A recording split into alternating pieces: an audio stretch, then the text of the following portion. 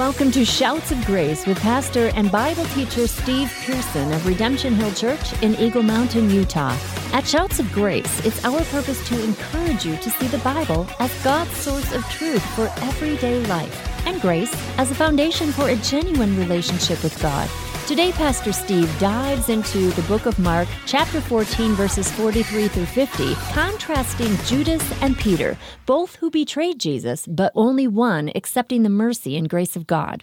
Now, here's Pastor Steve. So I want to jump into this Mark chapter 14. While Jesus was still speaking, Judas came, one of the 12, and with him a crowd with swords and clubs, and the chief priests and the scribes and the elders. Now the betrayer had given them a sign, saying, "The one I will kiss is the man. Seize him and lead him away under guard." And when he came, he went up to him at once and said, "Rabbi," and he kissed him. And they laid hands on him and they seized him. But one of those who stood by drew his sword and struck the servant of the high priest and cut off his ear. And Jesus said to them, "Have you come out against a robber with swords and clubs to capture me? Day after day I was with you in the temple teaching you, and you didn't seize me. But let the scripture be fulfilled." And they all left him and they fled. And a young man followed him with nothing but a linen cloth about his body, and they seized him, but he left the linen cloth and he ran away naked. Verse 53, and they led Jesus to the high priest, and all the chief priests and the elders and the scribes came together. And Peter had followed him at a distance, right into the courtyard of the high priest, and he was sitting with the guards and warming himself at the fire. Now the chief priests of the whole council were seeking testimony against Jesus to put him to death, but they found none. For many bore false witness against him, but their testimony did not agree. And some stood up and bore false witness against him, saying, "We heard him say, 'I will destroy this temple that is made with hands, and in 3 days I will build another not made with hands.' Yet even about this, their testimony did not agree. And the high priest stood up in the midst and asked Jesus, 'Have you no answer to make? What is it that these men testify against you?' But he remained silent, and he made no answer. Again, the high priest asked him, 'Are you the Christ, the Son of the Blessed?' And Jesus said, 'I am. And you will see the Son of Man seated at the right hand of power and coming with the clouds of heaven.' And the high priest tore his garments and said, 'What further witness do we need? You have heard his blasphemy. What is your decision?' And they all condemned him as deserving death. And some began to spit on him and to cover his face and to strike him, saying to him, 'Prophesy.' And the guards received him with blows." Verse 66, and as Peter was below in the courtyard, one of the servant girls of the high priest came, and seeing Peter warming himself, she looked at him and said, "You also were with the Nazarene Jesus." But he denied it, saying, "I neither know nor understand what you mean." And he went out into the gateway, and the rooster crowed. And the servant girl saw him and began again to say to the bystanders, "This man is one of them." But again he denied it. And after a little while, the bystanders again said to Peter, "Certainly you are one of them, for you're a Galilean." But he began to invoke a curse on himself and to swear, "I do not know this man of whom you speak." And immediately the rooster crowed a second time. And Peter remembered how Jesus had said to him, "Before the rooster crows twice, you will deny me 3 times. And he broke down and wept. I want to bring something else to your attention before we go on that will kind of help us piece all this together and show us what God is ultimately trying to say through this. When the other Gospels record the betrayal of Jesus, all of them, you guys, say how the disciple who drew his sword, and one of them tells us that it was Peter, and cut off the ear of the servants of the high priest's servant. All of them record that. All of them give an account. Only Luke tells us that Jesus healed the ear, probably because Luke's a doctor and that kind of stuff is important to doctors, right? And only John tells us, listen, the wounded servant's name. And so I want you to hold on to that because we're going to come back to that in a minute. This morning, you guys, what I want to do is in our time, I want to highlight two people. And I want to pull out one life principle that you'll walk out of here with today. In our narrative, folks, this morning, there are two betrayers. Make no mistake.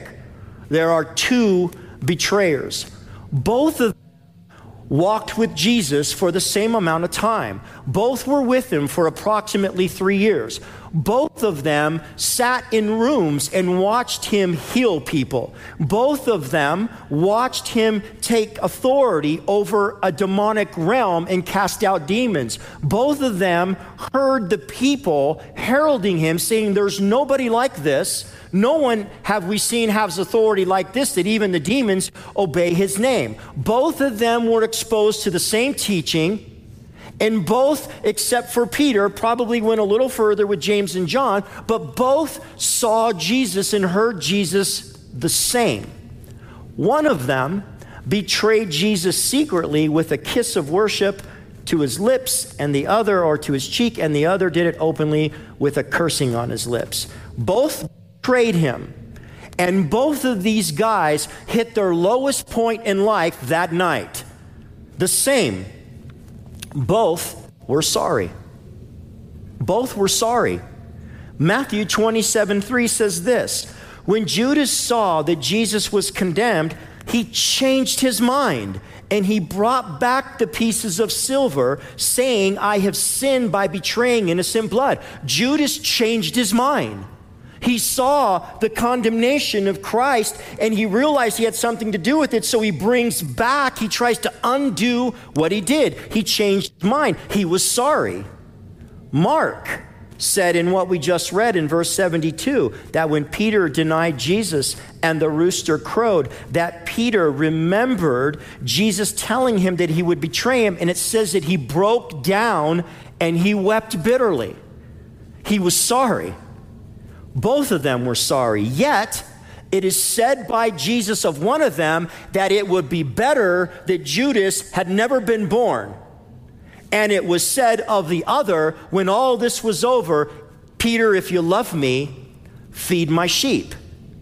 One will go on to be a super apostle, if you will. He'll pen New Testament letters, and the other won't go on at all. His life will end. Folks, how do we make sense of this? What is it that's folded between the crevices of this story that makes it seem like God favored one and not the other, that one had a chance and the other didn't? You guys, without question, one of the most difficult things to understand about God is the grace that he gives to sinners and the mercy that he extends to the guilty. It is very difficult to understand that. For sure, it is what Romans 19:15 says. When God says there, "I will give mercy to whom I give mercy to, and compassion to whom I give compassion to." It's my choice. I'm not going to have my methods and reasons put into a box by humanity. So if you think you do this, you get this response. Clearly, it's a very difficult thing to understand. Now, you and I have been programmed to think in certain terms of cause and effect. If you do this, this is what happens, right? Or planting and harvesting. If you plant this, this is what you harvest. Do good, get good. Do bad, get bad. This is how you and I have been programmed. And so when a person comes to Christ, when they come to Jesus, they bring human programming into their understanding of God's character. And when a person comes into Christ, what they quickly discover is they are met with something very different than what they ever thought. Very different. Psalm 103, verse 10 puts it this way: He, God, does not deal with us according to our sins, nor does he repay us according to our iniquities. For as high as the heavens are above the earth, so great is his steadfast love or favor towards those who fear him. As far as the east is from the west, so far does God remove our transgressions from us. As a father shows compassion to his children, so the Lord shows compassion to those who fear him. People that come to Christ are expecting with this programming that God is like this, and what he's saying is, look, God doesn't repay you. He doesn't get back at you. Quite the opposite. To those who fear him, he removes you from your sin. He takes and separates it. Right as far as the east is from the west, never to meet again. This is God's work. And people have a hard time understanding this because grace gives to the sinner what they don't deserve, God's favor. Listen, because God's justice gave to Jesus what the sinner deserved, God's judgment. And that's a very difficult thing to come to understand. But I believe God wants people to be secure in this. God wants people to understand grace. 1 John 5:12 says, whoever has the Son has life. Whoever does not have the Son does not have life. God wants that truth to resonate with believers. Why? Because when you come to Christ, the first thing that happens, and many of you walk with the Lord long enough know this, the enemy goes after the foundation every time you sin. Well, the reason you sin is because you don't know God. Or the reason you sin is because you're truly not converted, because if you were converted, you would never do the things you're doing. You would never think the things that you're thinking. What's wrong with you? The problem is you're a fake believer. That's why you're doing what you're doing. How many of you guys have ever heard that before? All of you who know the Lord. Because why? Because you're vulnerable at that moment. Because you don't know the depth of grace. You've got a very 1 foot, 2 foot beneath the surface understanding of it. But here's what happens. You walk with God for a while, right? You're a believer and you're living for the Lord. And what you're finding is that, man, as I'm living for God, I'm not what I thought I was.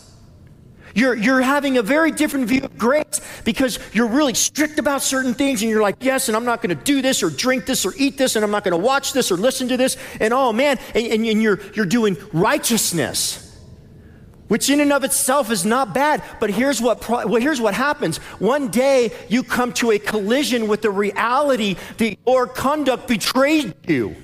You see, as you get older in Christ, you learn what grace is. Grace isn't sloppy agape. Grace isn't something that a person takes advantage of. It's not a salt and pepper shaker. When you mess up, you take a little bit of grace and you sprinkle it on the offense so that you can go out with a clean conscience. Grace is a river. It's a river that a believer lives in and it's taken over by. It is the very thing that Zechariah said when they bring out the foundation of the temple, the foundation stone, they brought it out to shouts of grace, grace. The very foundation of what they would build would be built on the proclamation of grace. God would declare over a believer's life who becomes living stones in a living temple that everything that God builds in your life has to be built upon grace or it can't be built at all. If you build it on your conduct or you build it on your behavior, it won't be built because your conduct and behavior betrays you and God every day. Listen, the Bible defines grace for you, and it does. We will not understand grace until we've been recipients of it. Draw near to the throne of grace that we might receive mercy and find grace in time of need. That's the invitation. You guys, the sinner's help in their time of need is found at the throne of grace. Thus the invitation to come. When you're at your lowest, when you just watched what you shouldn't have watched, when you just said what you shouldn't have said, when you totally misrepresented God to that person or those people, when you got busted for something that everyone is looking at you now and going, how could that person even say that they're a Christian? It's at that time that you have your greatest need, at your lowest point, that the royal invitation says, come over here.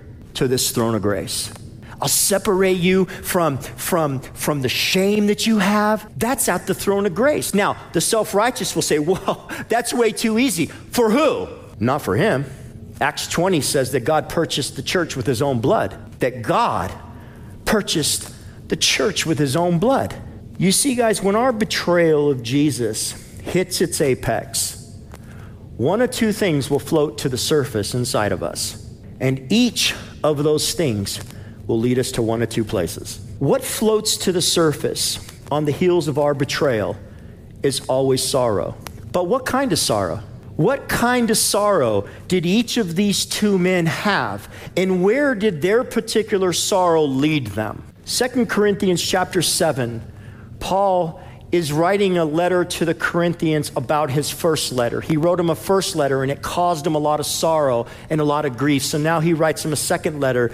And in verse 8, he says this, "For even if I made you sorry with my letter, I do not regret it, though I did regret it, for I perceive that the same letter made you sorry, though only for a while. Now I rejoice, not that you were made sorry, but that your sorrow led to repentance. For you were made sorry in a godly manner, that you might suffer loss from us in nothing. For godly sorrow produces repentance, leading to salvation, not to be regretted, but the sorrow of the world produces death. For observe this very thing, that you sorrowed in a godly manner, what diligence it produced in you, what clearing of yourself, what fear, what desire, what zeal."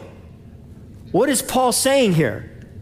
He's saying that when we sin, you guys, that betrayal brings us a certain sorrow. It brings us one of two types of sorrow. When Peter heard the rooster crow in Mark 14, it says that he remembered Jesus telling him that he would deny him, so he broke down and he wept. If he remembered that conversation, then he also remembered his commitment to dying for Jesus, because it was in the same conversation. "Though everyone forsakes you, I will die with you." Well, here we see him running away and denying him, and his weeping was that he came into a collision with the reality that he wasn't at all who he thought he was. When the soldiers arrived to arrest Jesus, Peter had the zeal. He had the zeal to follow through with it. I'm going to die for him. You got to go through me. You want to get to him. Immediately after this, you guys, Peter abandoned him. And he followed him from afar until the courtyard in the denial 3 times of even knowing him. To be sure, you guys, Peter was sorrowful. But what kind of sorrow? It was a godly sorrow. How do we know? Because it was a godly sorrow that led him to run to the empty tomb when he heard the women's report. He's alive. And he ran there. You guys, what must have he been thinking? I like to look between the lines because he wasn't an empty head, right? What must he have been thinking as he was sprinting to the tomb? The last time I saw Jesus, I was denying him. Oh my gosh, is he going to be mad at me? Is he even going to accept me? Matthew 5:17, think not that I've come to abolish the law, but to fulfill it, every jot and tittle. Great, the law says stone her. Go in peace. Well, why aren't you listening to the law? Because there's a greater law in the New Testament, and it says mercy triumphs over judgment. Mercy triumphs over judgment. He kept the greater law. The fact that he would run to the tomb as a betrayer, as a denier, that's a pretty bold and pretty confident approach, wouldn't you say? That's a pretty bold approach. You know, in the ancient times, if you were going to approach a throne of a king, he had to extend a scepter to you. You weren't allowed to just approach. He had to invite you to come. And when he did, then you were allowed to come. And why is Peter confidently running, not knowing, wondering, well, what's going to happen? Because God extended a scepter in grace, and the invitation was, come and get it. Come to this throne. You see, you guys, by running to the resurrected Christ, mercy and grace gave Peter hope beyond his betrayal. I'll say that again. By running to the empty tomb, to the resurrected Lord, to the living mercy seat inside the tomb as both angels faced one another. And there is a picture of Exodus 32 and the vacant tomb, the body's missing. He was running to the mercy seat. He was running to the resurrected Christ. And anytime you do that, grace and mercy will give you hope beyond your betrayal. Every time. Paul said, godly sorrow produces repentance, which leads to salvation. You guys, repentance always lets a person see past their betrayal of God. It always does. Right? When you repent, that leads to the life and it leads to the salvation because you can see past the bars. That God is merciful and gracious. And this is why Judas' sorrow was a worldly sorrow that Paul said produces death. You see, a worldly sorrow can't produce repentance. And without repentance, a person can't see past their betrayal. That's all they got. I can't believe I did this. Where there's no throne of grace, where there's no throne of grace to run to, there's no removal of sin. Because self-condemnation keeps you away from the cross. It makes you wallow in selfishness, thinking that somehow you could pay for your sin and the hurts you're feeling by just staying away and slapping yourself and loathing yourself. Oh my gosh, I'm so horrible, I'm so terrible. You know what it is? It's pride. The invitation from the throne of grace is come get forgiven. Self-condemnation, anything that keeps you away from the throne of grace isn't repentance. Believer, that's all you got. And so when you come there, invited by God, you'll find freedom. Otherwise, you'll end up just like Judas, living in a place where you can't see past what you did. So the only thing left to do is exactly what Paul said. The worldly sorrow produces death. You'll never get past it. You'll become depressed. You'll get a deeper depression. It'll become darker because you'll think, man, I'm not worthy. Listen, you never were. But you don't understand. I did what the church told me to do, and I took the list and I did it. Yeah, but how's that working out for you? Because sister, when you get by yourself and you're alone, you're feeling the angst that you didn't measure up. How long you want to live like that? Listen, when God saves a person, he knows what they did, what they are doing, and what they forever will do. And so if he says yes to you when you say, Lord, I want you, he's saying yes to all of you, even the worst parts, because he'll never leave you there. He'll transform you. He'll change you.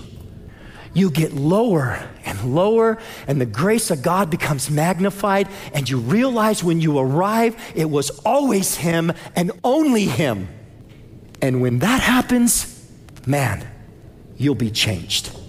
Some of you need to stop insulting the Spirit of grace by thinking that you can add one single thing to the one who said it is finished, to Telestai. The debt has been paid in full. God will only accept one work in regard to your salvation. It is the work of his Son, because it was a pure work, a holy work, a righteous work, the work of a perfected, now offered to your account. All of salvation is by grace, both justification, sanctification, and glorification. It's all by grace. Thank you for joining us on today's episode of Shouts of Grace with Pastor Steve Pearson. We hope you've been encouraged to see the Bible as God's source of truth for everyday life and grace as the foundation for a genuine relationship with God. If you've been encouraged in your journey following and learning more about Jesus, we would love to hear from you. You can visit us online at shoutsofgraceradio.com. There you can listen to all of our episodes, share them online with your friends, and find out more about Pastor Steve. Shouts of Grace is an outreach of Redemption Hill Church in Eagle Mountain, Utah, and we invite you to attend our Sunday morning gatherings. For location, sermon times, and contact information, check us out at rhutah.church. Thank you again for joining us on today's show. And from all of us here at Shouts of Grace, it is our prayer that you would grow in the grace and knowledge of Jesus Christ. Shouts of Grace is a production of Key Radio.